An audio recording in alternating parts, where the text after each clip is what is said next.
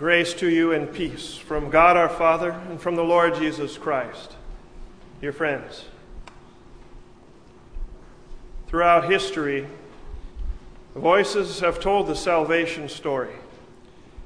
From the time of the Savior's birth in Bethlehem, the voices have told the story. Heaven's host, recall, joins their golden voices in harmonious herald of the newborn King. Shepherds wondered aloud what this thing could be, and then having seen him, St. Luke tells us, they returned making widely known the saying which was told them concerning the child.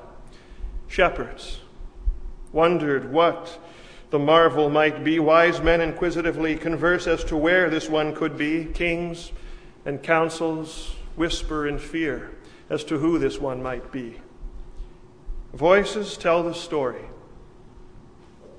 And there is the voice of one John, crying out in the wilderness, preparing the way for the Lord. And countless who would come to this Christ departed, unable to contain their voices, but telling all that this miracle worker had done for them or done there before them.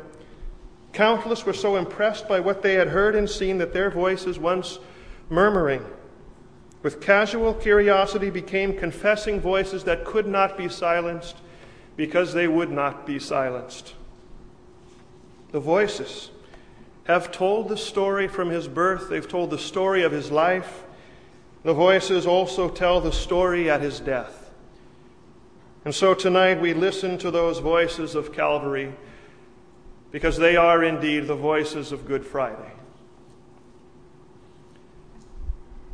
Nonchalant and matter of fact are the voices of Roman soldiers, executing their Roman duties. They talk of the nuts and the bolts, the hammers and the nails of crucifixion, like a baker would of his dough or flour, or a mechanic his wrench or pliers. It's what they do. And that's why perhaps they know not what they do.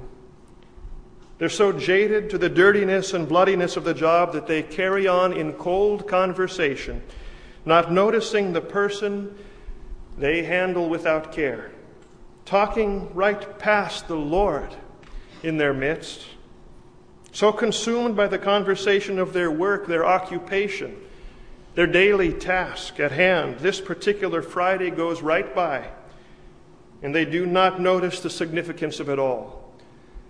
There still are such voices. And then there are the voices of those who, like the soldiers, unaware. They're the voices of passers-by, unaware. Their voices so entirely caught up in the conversation of life that they walk right past the cross of the Christ as they enter Jerusalem, or wherever or whenever they happen to be going, preoccupied with talking and obsessing about yesterday or busily planning for tomorrow. These voices never even stop and turn their attention to today.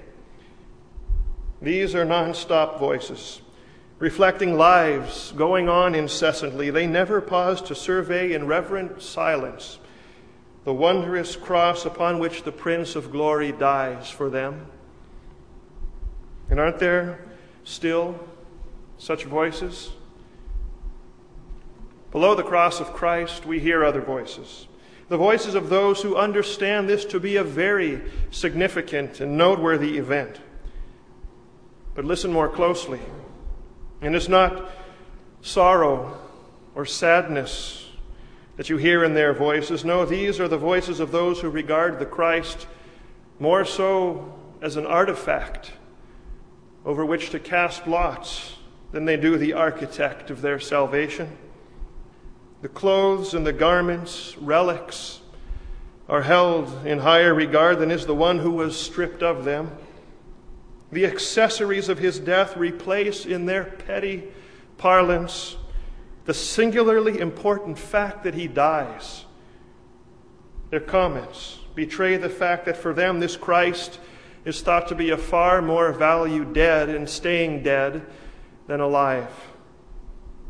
And aren't there still such voices? Also at the foot of the cross are the voices that fulfill that prophetic voice of old.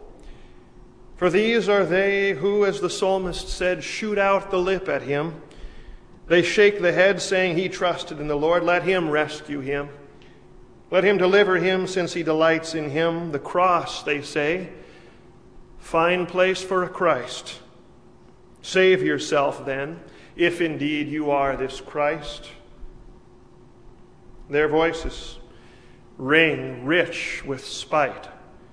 Theirs is not simply a casual indifference to the Christ. Theirs is a hatred for him that resonates in their words. Too proud to lower their heads in penitent posture, they raise their noses and their fingers and their fists and their voices in disdain at Christ crucified. And do you still hear these voices today? And what of the other voices of Calvary? Oh, there are the voices like Pontius Pilate's, the voices of those who possess authority from above and yet are too frightened by the threats and pressures from those here below publicly to render honest judgment about Jesus the Christ, too afraid to acknowledge the obvious truth for what it is. Their voices, crowd-pleasing voices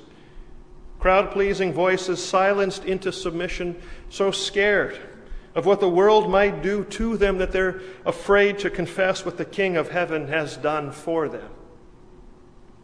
And still, voices are scared into silence. There's the voice of a criminal. He's guilty of his crime, but by grace he doesn't deny it. Instead, he makes the most and best use of his last words, moved by those law and gospel circumstances around him and the one dying right next to him. He collects his breath, for his guilty and blood-stained hands have nothing to offer.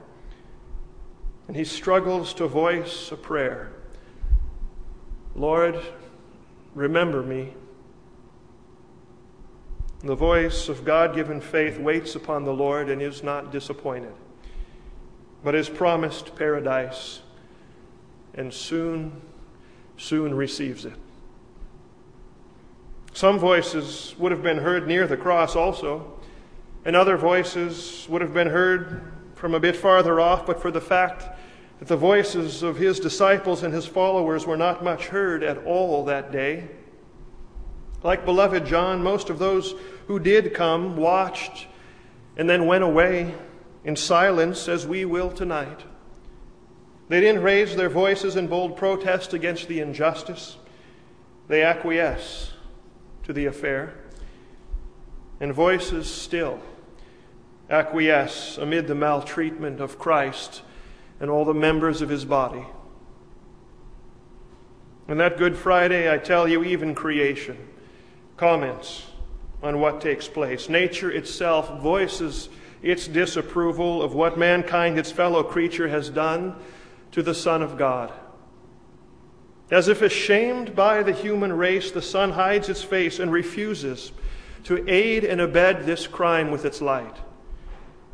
The earth shudders and it shakes at what's been done. The rocks split apart and come undone, for the Creator is put to death, and this by the hands of his own creatures. These are the voices of Calvary. As they did make known his birth and his life, voices tell us of Christ's death. But indeed, these voices tell us just as much about us and who we are, you and me. For I tell you, to one damning degree or another, every last one of us has shared in their every tone and tenor. And where there is guilt, make no mistake, friend, and mark it well, we share in that guilt.